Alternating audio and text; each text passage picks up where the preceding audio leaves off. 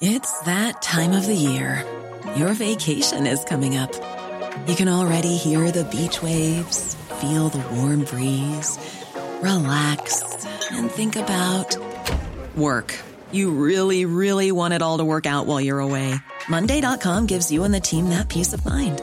When all work is on one platform and everyone's in sync, things just flow. Wherever you are, tap the banner to go to Monday.com. Hiring for your small business? If you're not looking for professionals on LinkedIn, you're looking in the wrong place. That's like looking for your car keys in a fish tank.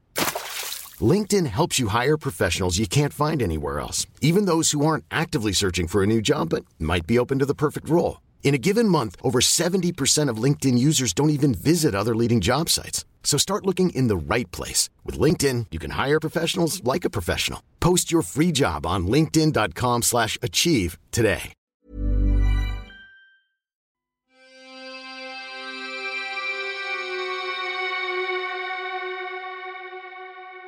Welcome to Murder Mile, a true crime podcast, an audio-guided walk featuring many of London's untold, unsolved and long-forgotten murders, all set within and beyond the West End.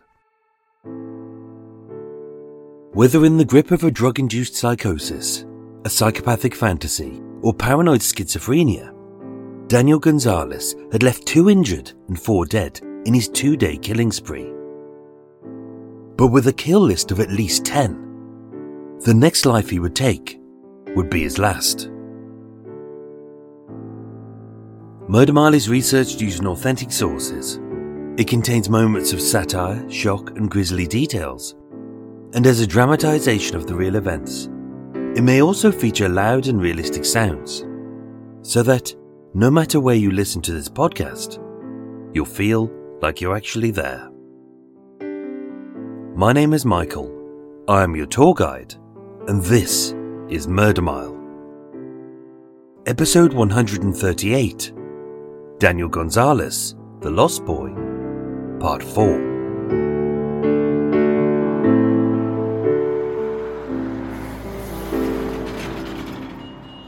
Today, I'm standing on Lamb's Conduit Street in Holborn, WC1. 3.5 miles south of the double murder of Derek and Jean Robinson, 1 mile northwest of Daniel's criminal trial at the Old Bailey, 1 mile northeast of his arrest at the Tottenham Court Road Tube, and 34 miles north of his incarceration at Broadmoor Psychiatric Prison. Coming imminently to Murder Mile. Situated off Theobald's Road, at 10 Lamb's Conduit Street, currently sits the Holborn Police Station. Built in the 1960s, it's an ugly monstrous block of reinforced concrete with flat dark windows and an imposing 15-storey office block above. Fitted with custody suites, a vehicle bay, a firing range and a canteen.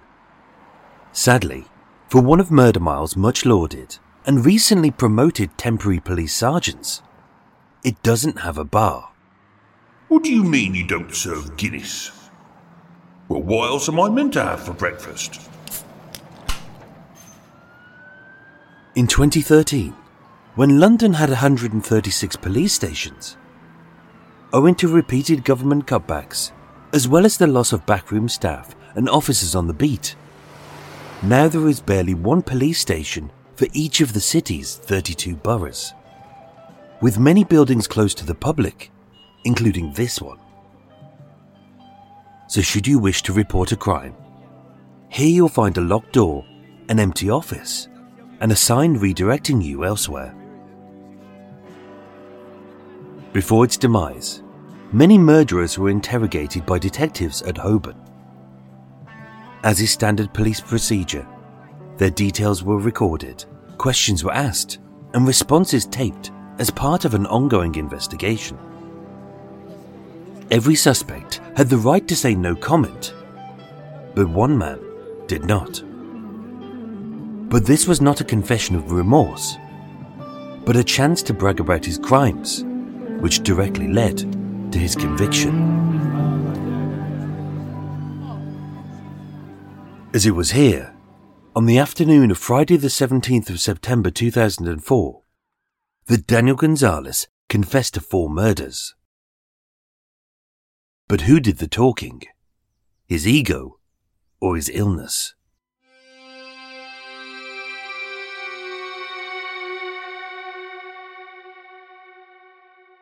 I'll be famous. Like those kids who did the shooting at Columbine, man. Mine's a big fucking story. Yeah, I'm gonna be front page news. Desperate for fame, Daniel's murders were the perfect combination of sickening and salacious for the tawdry tabloids. As with tales of blood, knives, a Jason mask, and callous soundbites of how he sliced up his petrified prey, they cemented his infamy with a catchy nickname: the Freddy Krueger Killer. Only his crimes went mostly unknown, as with Hurricane Francis ripping through the Caribbean, 2 earthquakes unleashing a double tsunami in Japan, and the hunt for the Iraqi fugitive Saddam Hussein, as well as the recent arrest of the Camden Ripper and the investigation into Harold Shipman, one of the world's most prolific serial killers. His timing was terrible. In comparison, Daniel was small fry, the press didn't care, and the British public were focused on the X Factor final. That morning, forensics teams were at 3 different locations across London.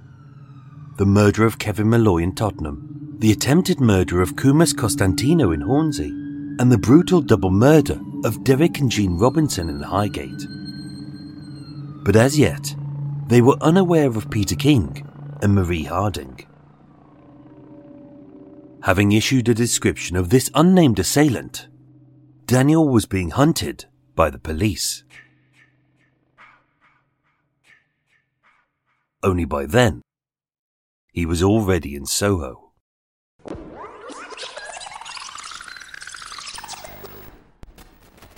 Friday the 17th of September 2004 at 12:10 p.m. Later discovered in his bag at the left luggage kiosk at King's Cross Station. In a handwritten note, Daniel had declared, I will be a serial killer. I'm going to make sure I get to London and kill as many old Bill as soon as I can. At 12:11 p.m, he entered exit 1 at the Tottenham Court Road tube station. Being lunchtime, it was quiet, and being casually dressed, he blended in. Except that in his jacket, he had an 8 and a 12-inch kitchen knife. And although this spree killer had already murdered 4, any more would be a bonus. At 12:13 p.m, at the ticket office, he purchased a travel card which would give him a day's travel across the London network. Only it wouldn't get him home. So where he was going, we don't know. And having been unable to take a shower, he paid using a £20 note, which, just like his hands and his clothes, was stained with blood. If he had used a ticket machine, he'd have gone undetected. But he didn't. At 12:14 p.m, as Daniel walked through the turnstile and headed towards the Northern Line, staff spotted a bite mark on his neck, a wound to his leg and his arm, and informed the British Transport Police. At 12:16 p.m, Daniel stood on platform 4 of the southbound Northern Line, waiting for the next tube. Maybe to a major transport hub like Waterloo or Clapham Junction, to tourist spots like the South Bank or Leicester Square, or simply to furnish this blood-hungry spree killer with a carriage full of captive victims trapped inside a train whose doors lock the passengers in once it's in transit.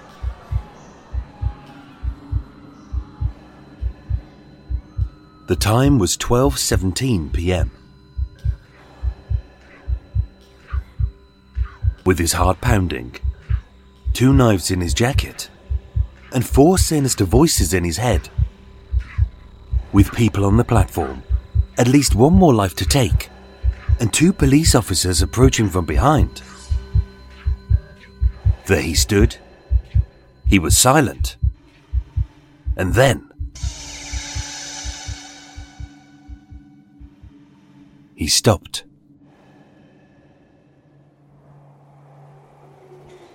Quietly and without any fuss, Daniel gave up.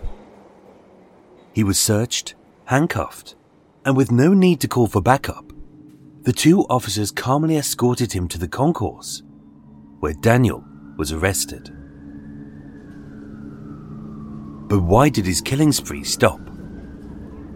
Was he bored? Were the voices silent? Were 4 victims enough?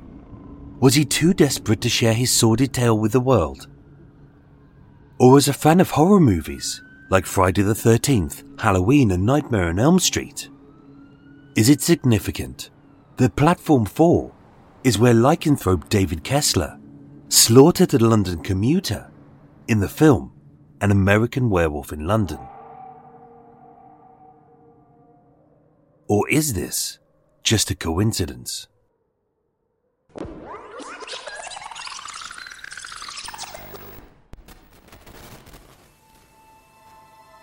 At roughly 12:45 p.m, Daniel was processed at Holborn Police Station, held in a custody suite, and later interviewed, initially in connection with the attack on Kumis, but later he would confess to others. And although he would plead to the lesser offence of manslaughter by diminished responsibility, it was during these interviews, in which he bragged, he laughed, and he recounted the killings with a joyous sense of sadistic relish, that Daniel's own words would ultimately be used to convict him of murder. I wanted to be Freddy Krueger for the day. Kill as many people as possible. I slit her throat. I had to carve him up. I felt clean. Orgasms. I lived bloodbath. Killing. And once his diary was read out aloud in court, it would be impossible for a jury to sympathise with this boy's plight as a paranoid schizophrenic. I got that old bitch proper. Bloodbath. Pouring out of her throat, boy. I gotta say this. It felt really, really, really good. One of the best things I've done in my life. Upon his arrest, police headed to his home in Nap Hill. Hearing the news, his mother Leslie was clearly distraught that her worst fear, does Daniel have to murder or be murdered before he can... words she had repeated again and again and again, had come true. But across the next few hours, she patiently sat and furnished the police with a full history of Daniel. She told them everything, from the drugs to the crimes to the voices and his psychotic episode just a few days before. And even after everything she had endured over the last 2 decades, with grace and dignity, she expressed remorse for the victims and their families. And yet it seemed that remorse was something her son could only achieve when it suited his need. But was this lack of compassion down to Daniel's ego or his illness?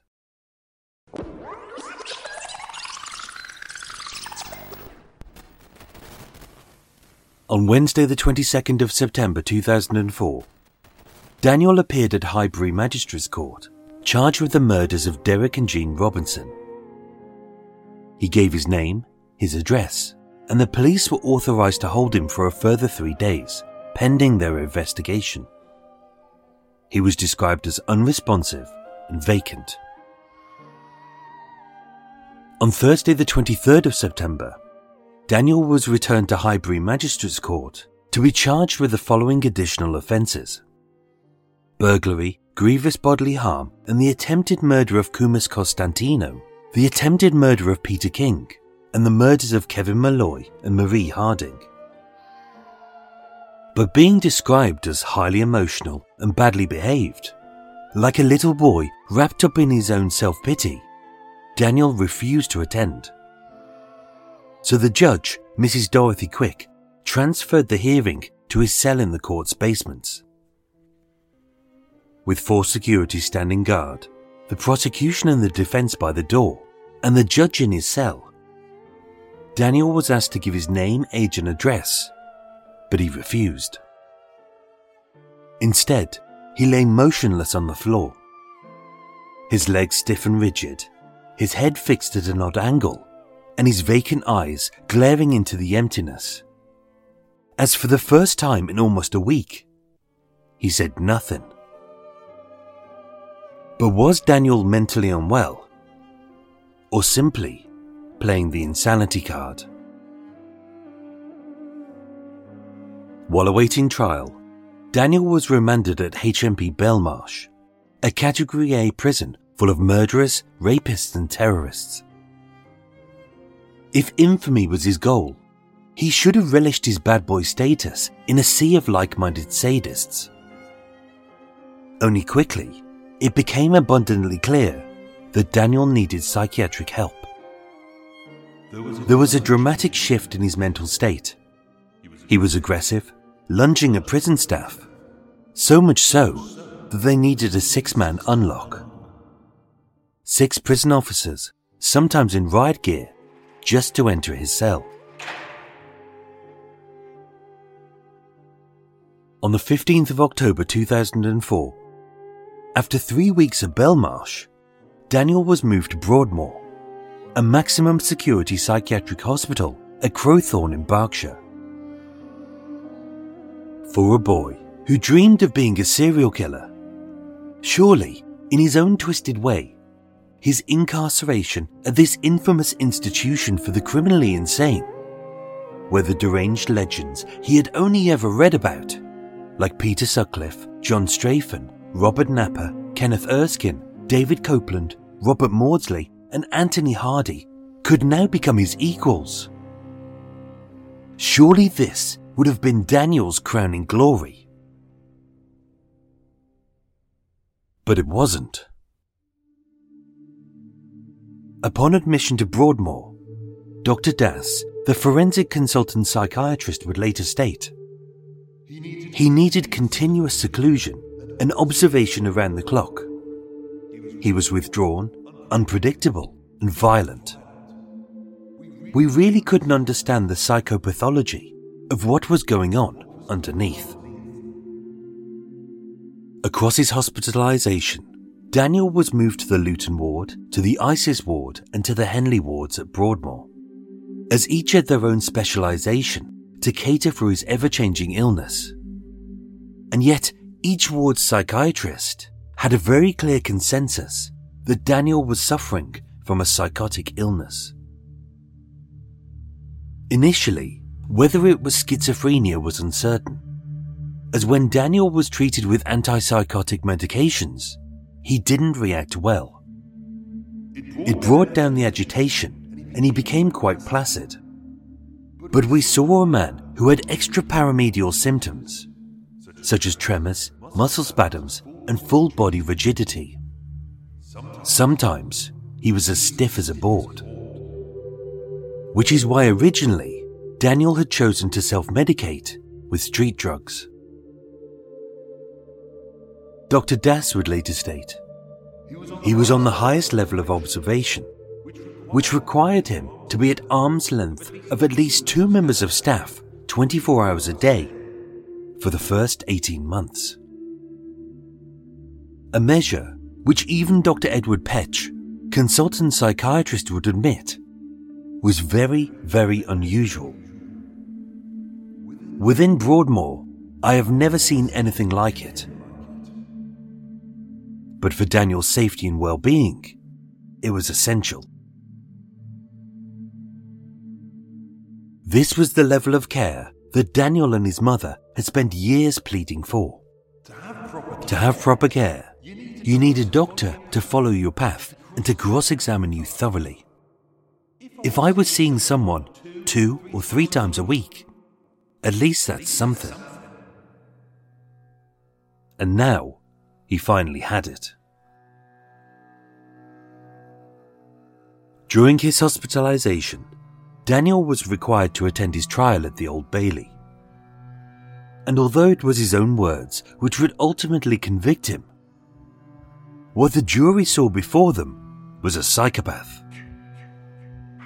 But what the doctors saw was a boy in distress. Having given his testimony in court, Daniel was returned to his cell at Broadmoor and was kept under 24-hour arm's-length observation. Given his emotional state and his threats to kill someone or himself. But even with the best care, in the best facility, there will always be lapses in concentration. Dr. Das would state, "I have never encountered that level of self-harm before." As Daniel was lying in bed, silent and still, under the cover of his bedsheet, he sunk his teeth deep into his cubital fossa, the fleshy depression of his elbow's pit, severing the muscles and rupturing an artery. He lost several litres of blood and was lucky to survive. But even after this, he would still exclaim, "I want to die."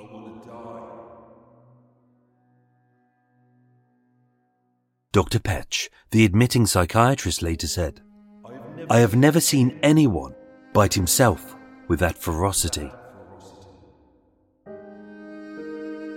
In the space of a year, that was the third time that Daniel had tried to take his own life. And so severe was his psychopathy that once again he was moved to a specialist care unit at Broadmoor. But if this suicide attempt was just a ploy to avoid a lengthy prison sentence, was his life worth taking the risk?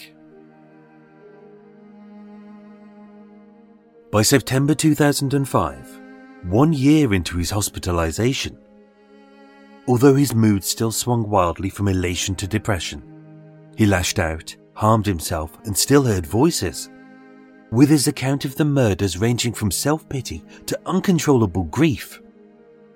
Doctors described Daniel as a changed man, thanks to high doses of antipsychotic and mood-stabling medications used to treat schizophrenia. Leslie would state, "This is the best he has ever been. We've not seen Danny so well since he was 15. But the jurors wouldn't see any of this. On Tuesday the 28th of February 2006, the trial began at the Old Bailey before Judge Anne Goddard QC. The evidence that Daniel had committed these murders was irrefutable.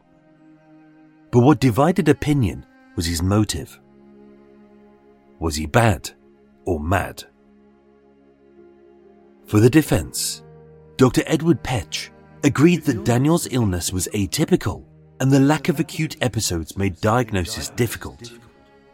But that, in his expert opinion, Daniel exhibited a degree of disturbance which was without parallel in my experience.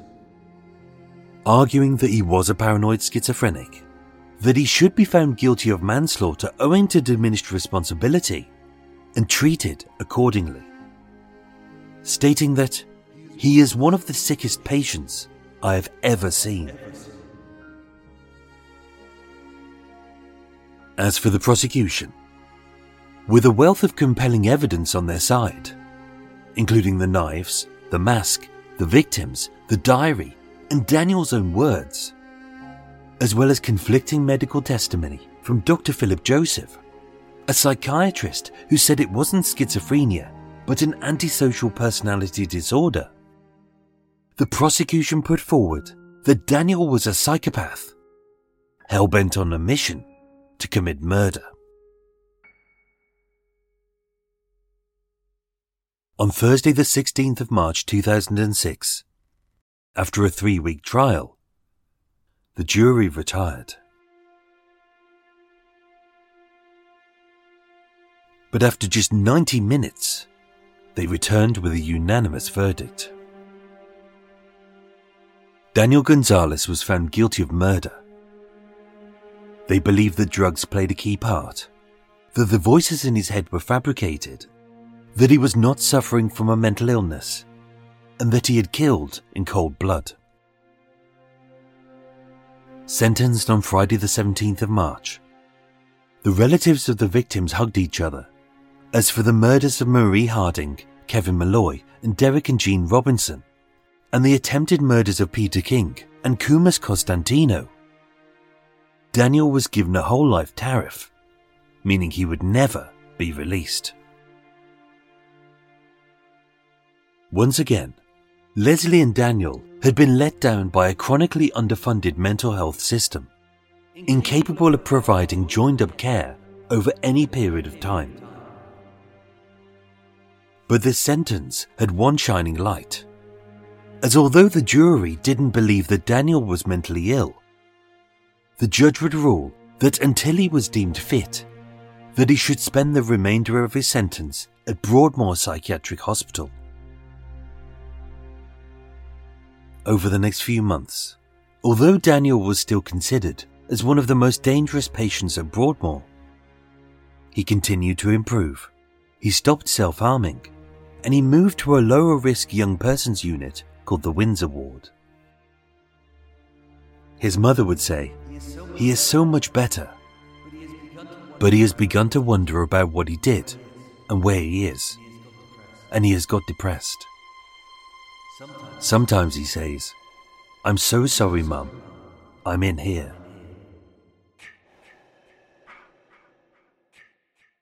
With his appeal rejected and no chance of parole, Daniel's future looked hopeless. But as Dr. Petch would later state, he had killed 4 people, but we always felt there was one left, and that was himself.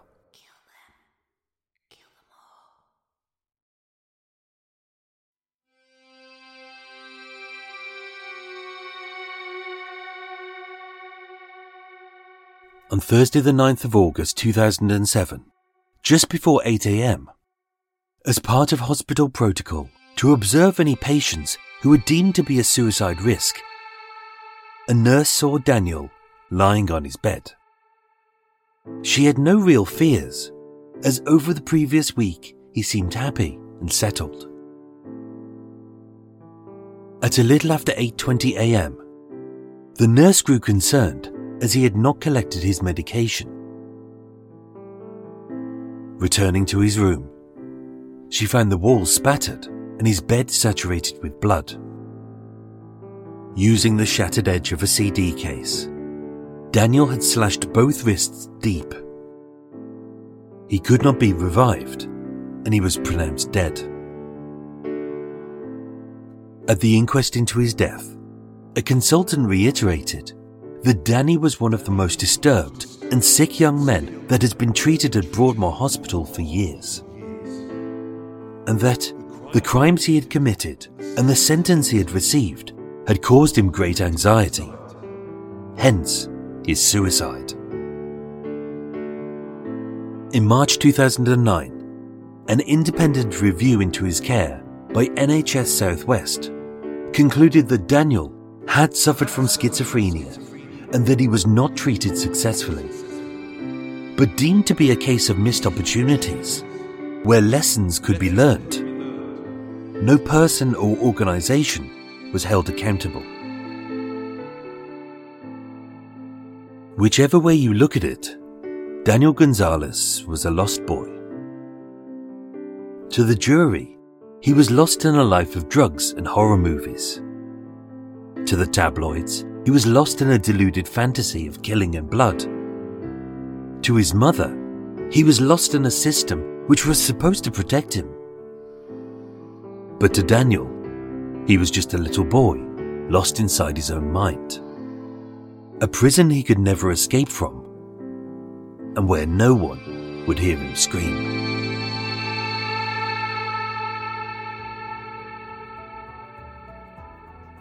Ladies and gentlemen, thank you so much for listening to Murder Mile. That was the final part of Daniel Gonzalez, The Lost Boy.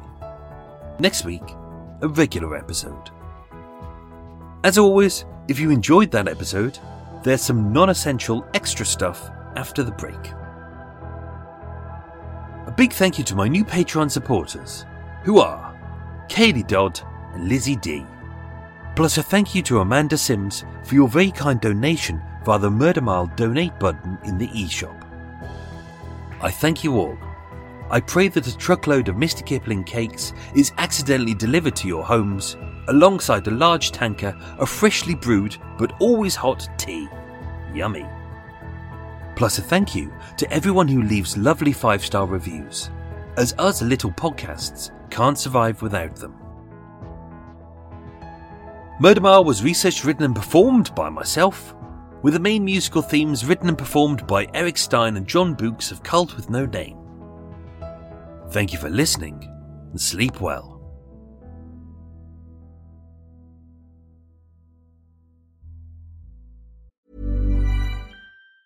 If you thought the only way to get a more defined jawline with natural-looking results was through surgery, think again. Juvederm Volux XC is a non-surgical injectable gel filler that improves moderate to severe loss of jawline definition and can help you achieve natural-looking results with little downtime. Even better, this improved definition lasts up to 1 year with optimal treatment. No maintenance required. Improve jawline definition for a smooth, sculpted look with Juvederm Volux XC. For important safety information and to find a licensed specialist, visit Juvederm.com. That's JUVEDERM.com. Not for people with severe allergic reactions, allergies to lidocaine, or the proteins used in Juvederm. Common side effects include injection site redness, swelling, pain, tenderness, firmness, lumps, bumps, bruising, discoloration, or itching. There's a risk of unintentional injection into a blood vessel, which can cause vision abnormalities, blindness, stroke, temporary scabs, or scarring. Talk to a licensed specialist to find out if it's right for you. Hold up. What was that? Boring. No flavor. That was as bad as those leftovers you ate all week. Keke Palmer here, and it's time to say hello to something fresh and guilt-free. Hello Fresh. Jazz up dinner with pecan-crusted chicken or garlic butter shrimp scampi. Now that's music to my mouth. Hello Fresh. Let's get this dinner party started. Discover all the delicious possibilities at HelloFresh.com.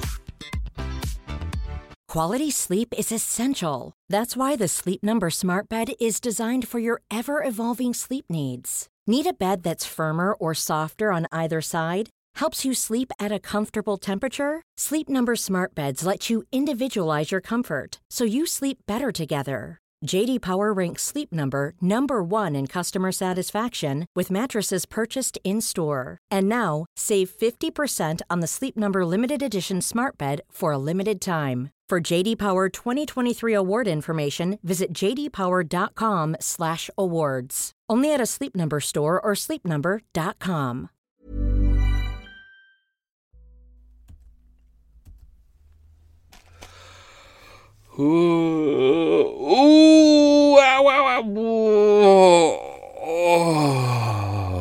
Just having a stretch. Try not to stretch too much because last time I pulled a muscle in my leg. Oh, that really hurt. Oh, hello everyone. Welcome to Extra Mile. Oh, it's an early one this morning. I would have done an afternoon record, which are fine. I'm getting used to those now. They're all right. But I've got a busy day today. Got a lot to do. So I did an early morning one to get it done. Oh, busy. Let's go and pop on a quaffy. A quaffy. Hang on a mo. Oh, there we go. Water on. Oh, I'm going to make myself... I've run out of coffee too early. And you shouldn't do that in the morning. Halfway through working, and all my coffee ran out. My brain wasn't working, and I was all over the shop. And I had to rely on water. And you need that zhuzh, don't you? You need the zhuzh. All I kept thinking about was a nice Costa coffee. Which, according to Food Unwrapped, that program I was watching the other day, Costa coffee has like almost 3 to 4 times the amount of caffeine in it as most other coffees. Whoa, brilliant. That's what you need in life. A good old pick-me-up. Right, coming back. Water's on. Oh, lordy. Yeah. Oh, what have we got? Cake time. Oh, yeah. Welcome to Extra Mile, everyone. If you're new to Extra Mile, this is non-essential. This is just waffle, bit of chat, bit of a quiz, some extra details about the case, but it's not essential. If you're not a fan of waffly stuff, switch off now. Not a problem at all. I'm about to tuck into I got a final Kit Kat orange, 104 calories, not bad. A Kit Kat orange, and cake of the day from Morrison's is Congress tart. What does it say? It says sweet pastry tarts filled with raspberry jam and topped with macaroon style sponge. Ooh, there's 4 in there, and it says best before 22nd of July, but they're not going to last that long. They're not going to last until the end of today, I think. So that's all good. Looking forward to that. Just get a busy week today. I'm trying to get myself ahead of the game because I've got my final Jabby McJab face on Friday. Looking forward to that, but it's early in the morning, so I'm trying to make sure I can get a lot done. So if I do start to feel a little bit shit, therefore it won't affect, hopefully, the timing of Murder Mile. So today is Wednesday morning. Yeah. So that's all good. Slightly ahead of the game, but I've got to get into town for my eye appointment. I've got my next eye appointment, which is great. It's going very well. I'm glad for my eyes. I went private. I think I mentioned that last week, which was very good. I couldn't get in via the NHS because obviously, everything's in turmoil at the moment, and the NHS are doing a fabulous job, but there's a lot of backlog because of they can't get people in. So as mentioned, I went private. I thought it'd be more expensive than it was. It's not. It was actually quite affordable. I was kind of shocked by that. They're not trying to palm me off with unnecessary stuff. I found them very professional, very good, and within the space of 5 weeks, I've gone from literally calling them up to having a consultation with the first consultant, and then all of my tests, and then the second consultation, which went very well. It's like 3 hours long.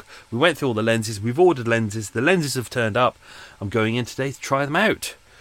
We've got a couple of weeks of just tweaking them to try and get everything right. But yeah, it's going really well. So that's 5 weeks from call to new lenses in. And the great thing is I've got a consultant for life. My old one retired, which is unfortunately lovely bloke, but he retired. He's my water's done. Not my water. It makes it sound like I'm having a baby.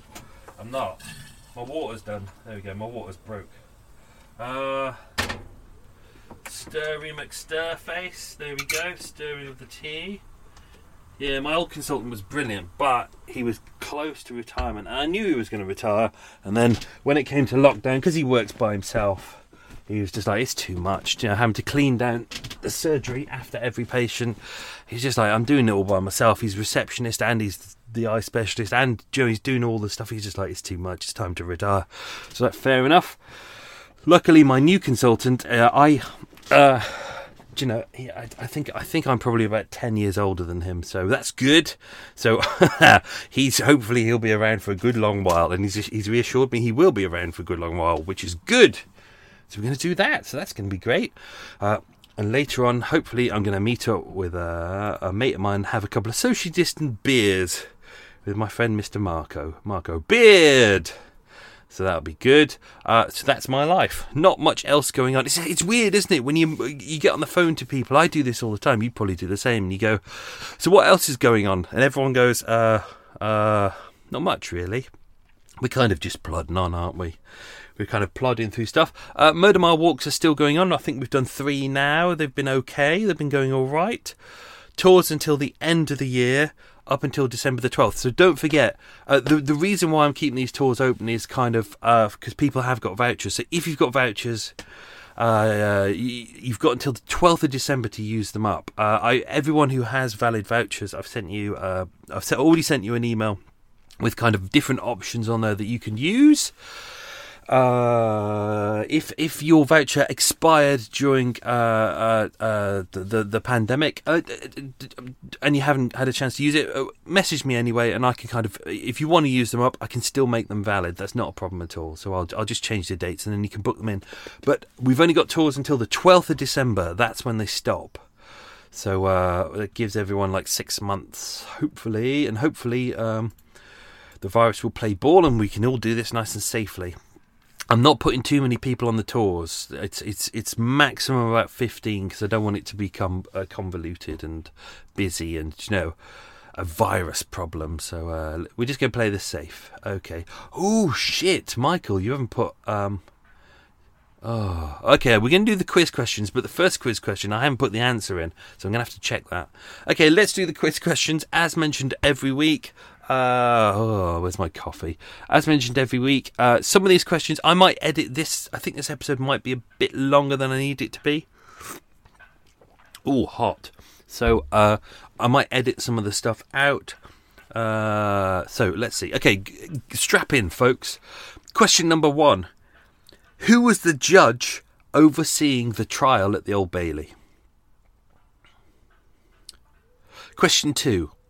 Which magistrate's court was Daniel charged at? Question number 3. What street is Holborn Police Station on? I mean, technically it's on two different roads because it's on a corner. But which is it, as mentioned at the start of the programme, which one is it listed on? Question 4. What platform on Tottenham Court Road Tube was Daniel arrested on? Question 5. A scene from what film was shot there? Question 6. Which British serial killer was arrested 1 year before Daniel? Question 7. Before Broadmoor, Daniel was sent to which prison? Now, I've mentioned 2 prisons in this episode, so this is the one just before he got sent to Broadmoor, not the prison he was sent to ages ago. Which was, let me just double check I haven't got it as a question. No, I haven't. So that was originally HMP Reading, which was when he was charged with burglary. This was, which one was he sent to just before Broadmoor? Question 8. What did Daniel use to slit his wrists? Question 9. What size were the 2 knives that Daniel had on him when he was arrested? And question 10. What is a 6-man unlock? We will answer those very shortly. Okay, let's dive into some extra stuff. To be honest, there's loads more I could have put into this episode. You know, a lot of the information was taken from the inquest into Daniel's kind of treatment at the end. I've mentioned it throughout the episode, but a lot of the details were in there. A lot of the stuff that was in the press was just absolutely shambolic bullshit. Because as always, they just pick up on kind of the sensationalist stuff like the mask and the knives and Freddy Krueger, which is why what I've realised is that people's perceptions of who Daniel is twisted by what kind of crappy newspapers they get their information from, or the I'm sorry to say, the crappy documentaries that are out there. There's one out there that's just dog shit. It's kind of, some of it has got the handheld stuff where it's, let's put in some creepy music, he's walking along the street, look, we put it in slow motion, yeah. And you know, it's meant to go, look, isn't he an evil man? But you know, when you bother to sit down and do the research and you look into how his treatment over the years, yes, he's partially responsible for that, but a big part of that is, you know, the healthcare system that just, as they say in that, even in the report, they say they ran out of ideas, they didn't know what to do, and you know, it was a difficult diagnosis. Even like the doctors at Broadmoor, who are the specialists, you know, it took them almost a year of having him under full 24-hour observation for like 18 months. Trying out different medications before they could find a medication that was right for him, before they could really diagnose what he was about. And that's what he was crying out for. He was saying, I don't want to be an outpatient. I want to be an inpatient. I need someone to physically look at me every single day and monitor. You know, and you can't do that when you're being bounced between different departments and different doctors. So I've pulled out some pieces from the inquest that's on here. So I'll just read them straight. So this is from Dr. Petch, Edward Petch, who was the admitting psychiatric consultant at Broadmoor. He was the first psychiatrist that Daniel saw at Broadmoor, but was the one who did most of the kind of the talking at the Old Bailey trial as well, because he'd seen him for the longest period of time. Dr. Petch told the investigation I pulled this out because this kind of explained Daniel's choice of victims. Dr. Petch told the investigation he would attack at random. He would take a chance. We asked him what it was about, and he hadn't really been able to tell us whether it was delusional misidentification or some sort of delusional psychotic thing going on. He just lashed out at whoever. There were a couple of incidents where there was some minor provocations in that sort of way, but he would just generally lash out. He was very impulsive and predictable. This is to do with the attacks kind of in Broadmoor as well. He was so unpredictable in terms of whether it was a particular time of day, a particular day of the month, day of the week. It was purely random. We tried to look at the pattern, whether there was any particular members of staff, black, white, male, female, but we couldn't identify any function of the staff, rank or anything. It just seemed to be those people who were nearby got it. So the more you nursed him, the more you were likely to be hit because you were with him longer. It was really very difficult. So that's kind of tells us a lot about the victims themselves, kind of the ones that he attacked and murdered, even though he said, he was kind of planning. It took 2 days to plan. There is no planning on this. When you look at it, he's going in a random direction. We don't really know why he went to the places that he went to. He doesn't have any connection to them. He didn't have any connection to the victims. He would say that he after Peter King, he tried to go for someone who was more vulnerable, which was Marie Harding, an elderly lady vulnerable by herself. But then, you look at him, he breaks into a house which has got people in it, and he attacks Kevin Malloy, a guy who was described, a gentle giant, so much bigger than Daniel, much easier, but to kind of defend himself, but, he had to attack him from behind. So it's weird. It's kind of, there's loads of opportunities where if Daniel wanted to attack, as mentioned in all the episodes, if he wanted to attack like big numbers of people and just get his kill count up and be arrested, because don't forget that's what he wants. He wants to be arrested so he can kind of enjoy the moment of being a serial killer or a spree killer, but he doesn't. So it's even with this, it's hard to pin down exactly why he picked the people that he did. I can hear meep sounds outside, and it's swans. We've got the swans, and there's loads of cygnets outside, and they're currently tapping on the boat, going, "Where's my breakfast?"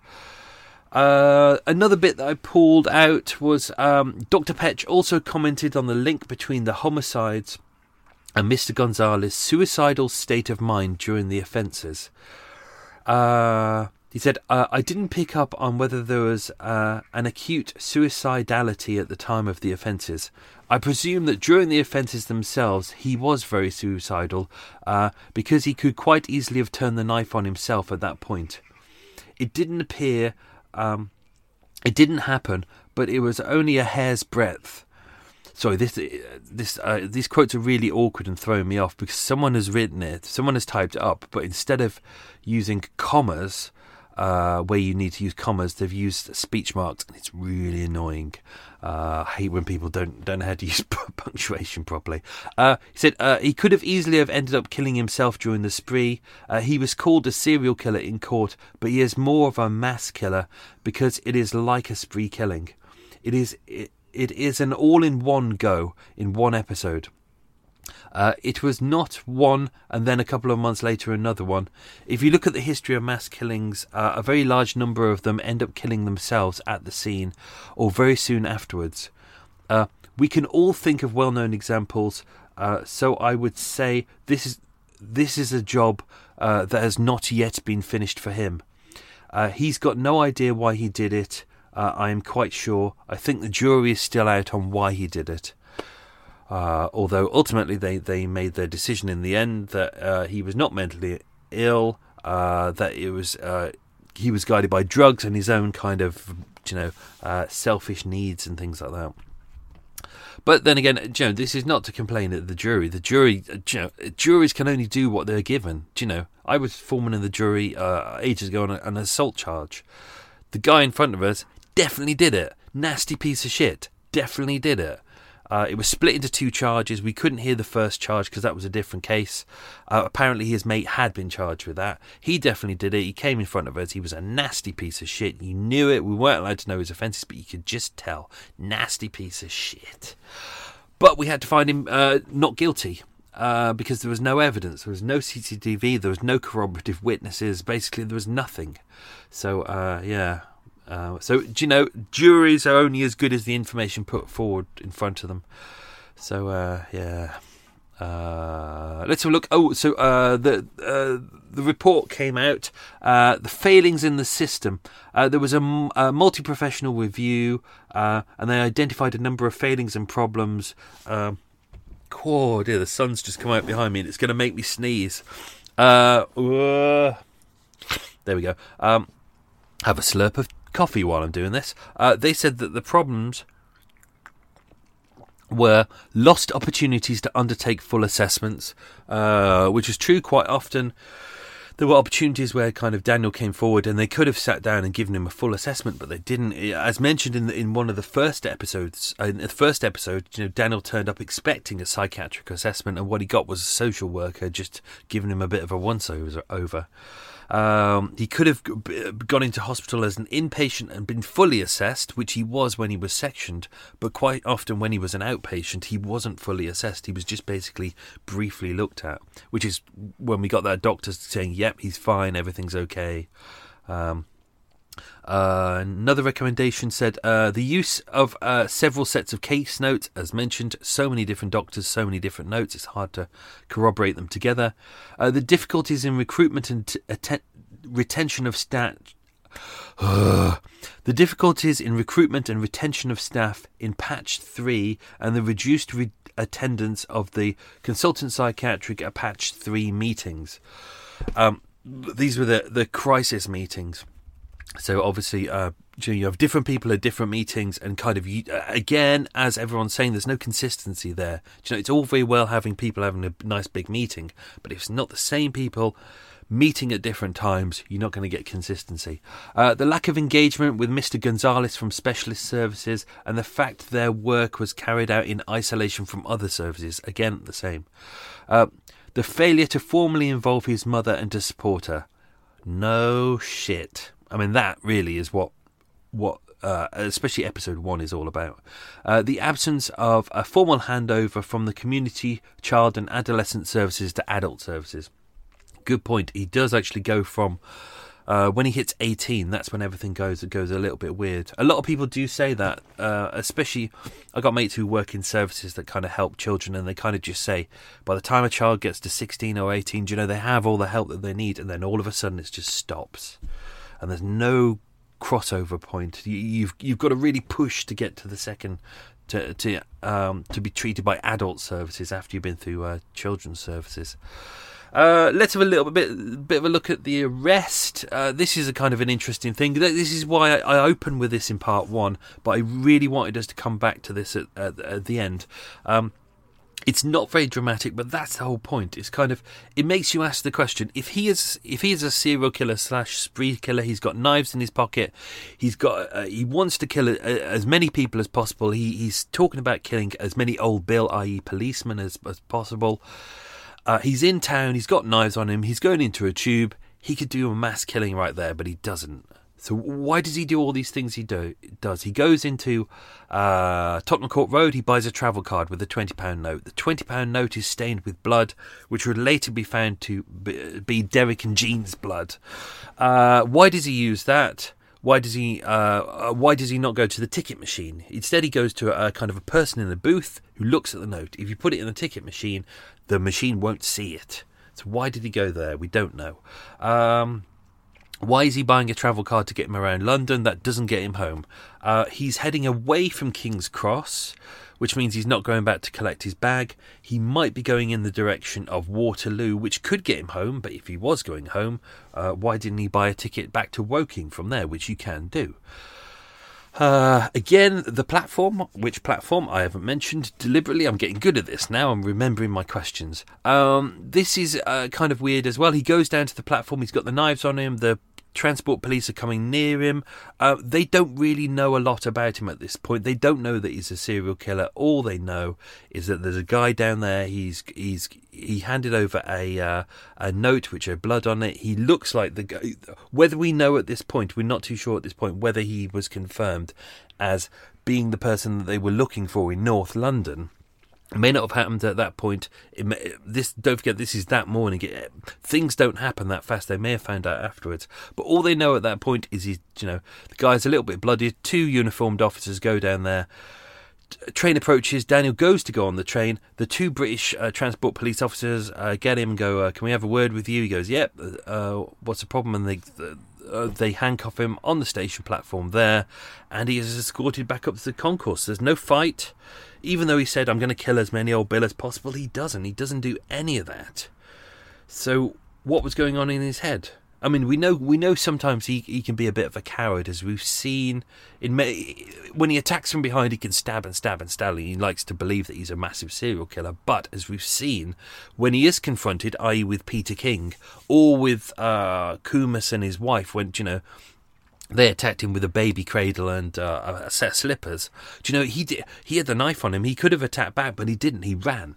So there is a sense of cowardice there. So it's odd. It's odd. His arrest is just baffling. He could have gone on for a major, massive killing there, but he didn't. And I think this is indicative of everything that's in there. Even though he said it was planned, none of this is planned. It's all it's random. It's all over the shop. If he really wanted to be a serial killer, he would have planned it, because you need to have that month's break in between in order to show that you are a serial killer. But what he was focused on was just being a killer, killing as many as possible. So, he is a spree killer, or, as Dr. Pesch said, nearer to being a mass killer, because the likelihood, because of the amount of killings all in the same period of time, and the likelihood is that he's probably going to kill himself. That's a good point, actually, that Dr. Pesch made, that especially with a lot of mass killers, that they do commit suicide afterwards, and Daniel very much was on the suicidal spectrum. You can kind of see that with his psychotic episode a couple of days before, when he was running around town, jumping off the bins, trying to smash his own nose, things like that. Knives all around the kitchen. Why were they there? Was he thinking about death, thinking about killing other people, or was he thinking about killing himself? It's an odd one, isn't it? Let's have a look. Oh, yeah. So I didn't put this in the episode because, as always, sometimes it feels like the episode's going on too long. And I always think half an hour is about the right amount of time for an episode. And sometimes, if it goes on too long, you just think, just extraneous information. Hence, Extra Mile. So, on Wednesday the 5th and Thursday the 6th of July 2006, Daniel's... there was an appeal of Daniel's sentence at the Court of Appeals. So, Lord Justice Latham, Lord Justice Irwin, and Sir Richard Curtis, not the one who wrote Notting Hill, sitting at London's Criminal Appeal Court, they heard that Daniel should be given the charge of should be given a chance to have parole, because by this point he's been put under it was a 30-year tariff, but then it had been upgraded to a whole life tariff. Let's go. Yeah, what they were saying is, what they wanted is, even though yes, he should go to prison for what he's done, and yes, he should be sent to Broadmoor, that he should be given a glimmer of hope, because given the fact that Daniel has a long history of mental health problems, he's relatively young. He's only 24 years old. He's been in and out of kind of the mental health system for years, and he suffers with depression and things like that. You have to give him a sense of hope. You can't just lock him away and say, fuck you, you're never coming back. You've got to give him a kind of a sense of hope there. Unfortunately, the appeal was denied, so I'll read what the judge said. Sorry, I got burpees again. Coffee burpees, lovely. They're always the best, aren't they? Lord Justice Latham disagreed that there should be that he should be given the right to have parole, and refused permission against appeal against the sentence, saying, "It is in our judgment abundantly apparent that these offences were premeditated because of the repeated acquisition of knives before each attack. He showed no remorse for the killings, laughing when he described Dr. Robinson's killing to medical staff at Broadmoor where he was detained. This shows his conduct was driven by a perverse enjoyment of the power to kill people and his sadistic pleasures. The appellant i.e. Daniel, derived pleasure from his actions in the cruel killing of people. He is highly unpredictable, and he is likely to attack people or cause harm to others in the future. There was ample material before the sentencing judge to support the imposition of a whole life sentence. Consequently, the application is refused. So basically, the appeals judge just basically felt the same as the jury, that, he was just a twisted young boy who was obsessed with killing, and doesn't really see him as mentally unwell, even though everyone is sending him back to Broadmoor Psychiatric Prison. So everyone's saying he's not mentally unwell, and yet they're saying, oh, but he is, he is unwell, so we will send him to prison, but we won't give him a right to have a chance at an appeal. So let's just see. As mentioned, Daniel, when he was at Broadmoor, he'd been moved through a series of wards. There was the Luton ward, which was the admissions ward, then the kind of the ISIS ward, which is the kind of the more high dependency ward, and then he was moved to the Henley ward. But about 17 days before his death, he was moved to the Windsor ward, which was kind of middle of July 2007. That was a young person's lower risk ward. He was still hearing voices, but everyone said he was seeming quite calm. He wasn't harming himself anymore. He seemed to be doing a lot better. At this lower risk ward, the kind of young person's ward, he was interacting with people. He was listening to music. He'd become quite placid, not kind of docile as in drugged up, but people could have conversations with him. He seemed to be doing a lot better when he was there, which is even though he was still on a 30-minute watch, because he was a suicide risk. So they were pretty much doing everything that they could do. Don't forget they have a lot of people there. You can't. They'd had him on 18-month, 24-hour, 2-person arm's length watch for 18 months. So, and that must have a detrimental effect on his mental well-being as well, because you think about it, he can't shower by himself, he can't poo by himself, he can't sleep by himself. Someone's always next to him. So, as he starts to improve, as they're giving him better medication, as he starts to calm, they're kind of giving him his little bit of freedom back. Don't forget, he doesn't have freedom because he can't go home. He's not going to be released from prison because of the judges. So basically, they're trying to give him as much freedom as they can without hurting him. So he's on 30-minute watch by that point, which is still a lot. He's been checked every 30 minutes, every day. Dr. Petch would say, I think we felt that given his history, at that moment he was generally trying to kill himself. He felt his was a job not complete. He had allegedly killed 4 people and had tried to kill 6, and we felt there was still one more left, and that was himself, and he would not stop until he succeeded. Let's go down. So as mentioned, morning of the 9th of August, nurses became concerned because he hadn't collected his medication. A nurse had already gone past, just before. The nurse was Natsia Gazambwe. I didn't put that in the episode because I knew I'd trip over that name. Had a look through the window, saw him just before 8 o'clock. He seemed to be fine. He was kind of half naked, lying on his bed. Seemed to be okay. But the patients were about to be woken up about 8 o'clock, which is why they were doing their kind of rounds at that point. Between 8:20 and 8:30, nurses became kind of concerned that he hadn't come to collect his medication. That was part of the routine, that doors open, everyone comes and collects their medication. When they went in, he had killed himself. They had said he had been dead for roughly half an hour. So it looks like by the time the nurse had kind of gone past and looked at him, he was fine. After that, he had killed himself. But, doors shut, no one heard anything. He didn't make any sounds. He died shortly afterwards, bled to death. There was a 2-day inquest into the death of Daniel Gonzalez, as has to happen. You know, if someone dies in custody, there has to be an inquest into that. 2-day inquest into the death was opened at the Guildhall in Windsor, led by the coroner Peter Bedford. The inquest heard evidence from staff nurses Roger Coles, who was a nurse at Broadmoor for 33 years and was so shocked by the scene that he has not worked there since. They also had in the nurse who found him that morning. I think that's it. No, we've already used that quote in there. As I say, you know, everyone repeatedly says, even though, like at the trial, you know, people going, we don't think he's mentally ill, we think he's fine, you know, because they're seeing one side. On the other side, what you've got is mental health professionals at Broadmoor, not just any old crappy hospital where they have to have a bit of a psychiatric unit in there just because, you know, if for whatever reason. You know, these are specialists in what they do. This is their job.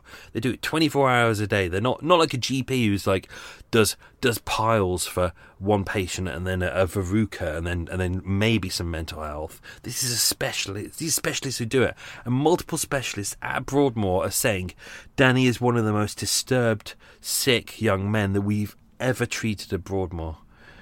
So it's kind of odd, isn't it? Which is, you know, kind of sad for him and his family as well. I'll do a little bit on the independent investigation afterwards. Lucy Scott Moncrief, who wrote the report, said at the time, this was a case where things went wrong early on and did not recover. Overall, Mr. Gonzalez was not treated successfully. We cannot say with any certainty that they could have been, but we can and do say that the way he was treated was not likely to succeed and did not succeed. Gonzalez had nearly 60 appointments with doctors and psychiatrists over 7 years, and in a desperate appeal, his mother wrote to her MP asking whether her son had to kill someone before he was given the proper treatment. She also wrote to the chairwoman of NHS South West. I think that's it. In the 2009 inquiry, they said we are satisfied that Mr. Gonzalez suffered with schizophrenia. Well, there you go. Even though at the trial it was found, they said he didn't suffer from schizophrenia, but the inquest said, oh yes, he did. As with obviously a lot of the mental health organisations, NHS denied responsibility for this. They said there was no direct link between his illness and the shocking attacks. Sorry, there's loads of, but his mother Leslie saw it differently. The problem was not inadequate law or a lack of diagnosis, but inadequate care. She compiled a 76-page complaint to the NHS, stating this is not that the present Mental Health Act has failed, but that many professionals failed to implement it. We met individual, decent, caring professionals, but even they could not sustain support. They, like us and Daniel, were failed by a system that is underfunded and incapable of providing joined-up care. I think I put bits of that throughout the series. I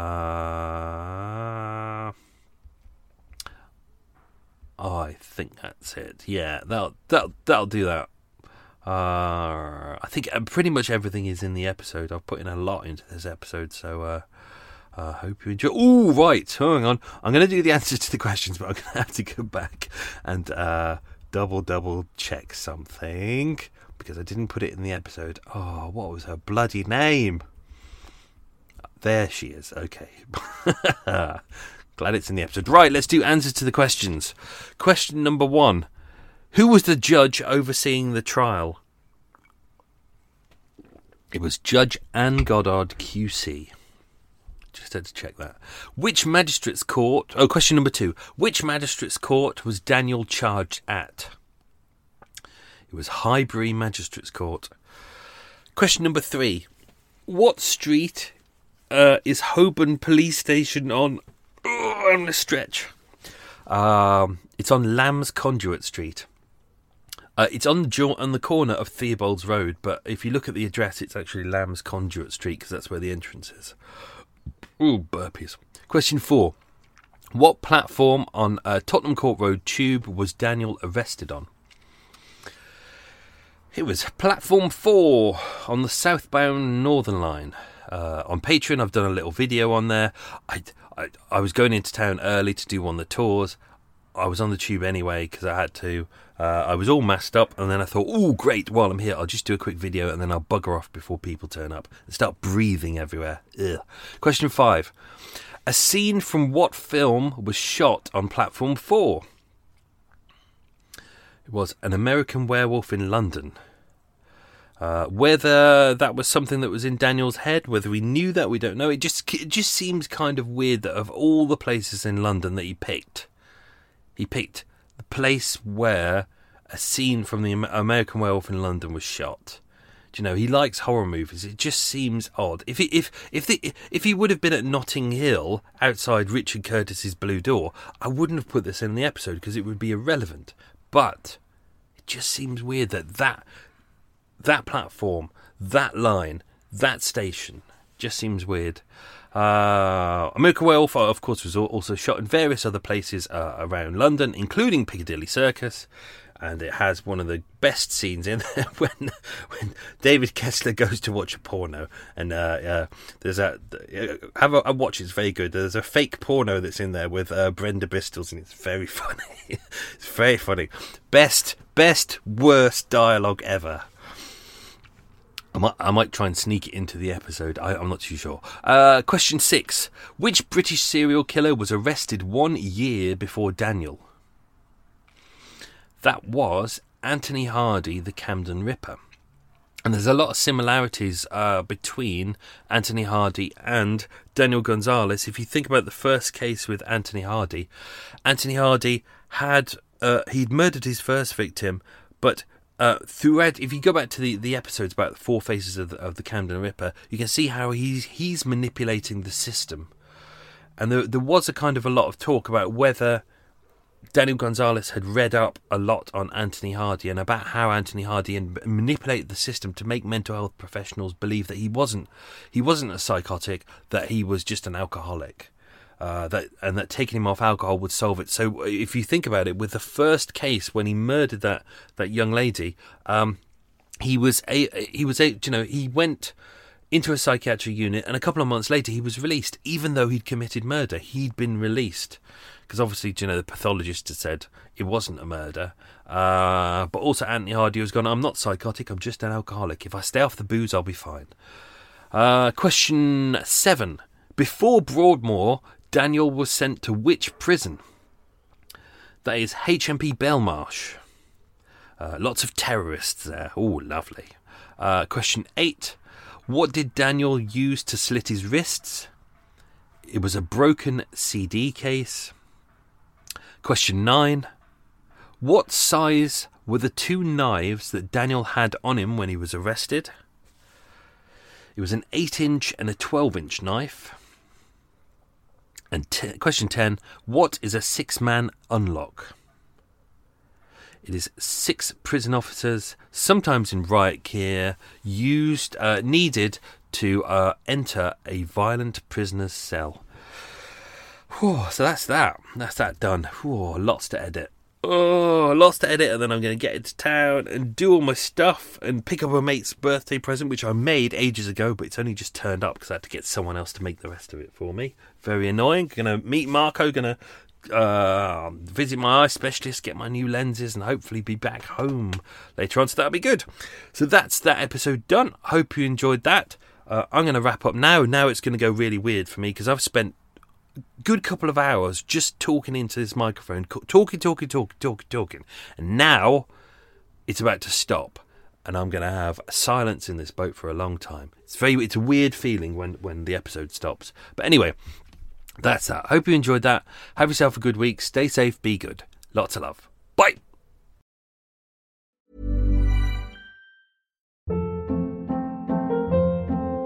Hold up. What was that? Boring. No flavor. That was as bad as those leftovers you ate all week. Keke Palmer here, and it's time to say hello to something fresh and guilt-free. Hello Fresh. Jazz up dinner with pecan-crusted chicken or garlic butter shrimp scampi. Now that's music to my mouth. Hello Fresh. Let's get this dinner party started. Discover all the delicious possibilities at HelloFresh.com.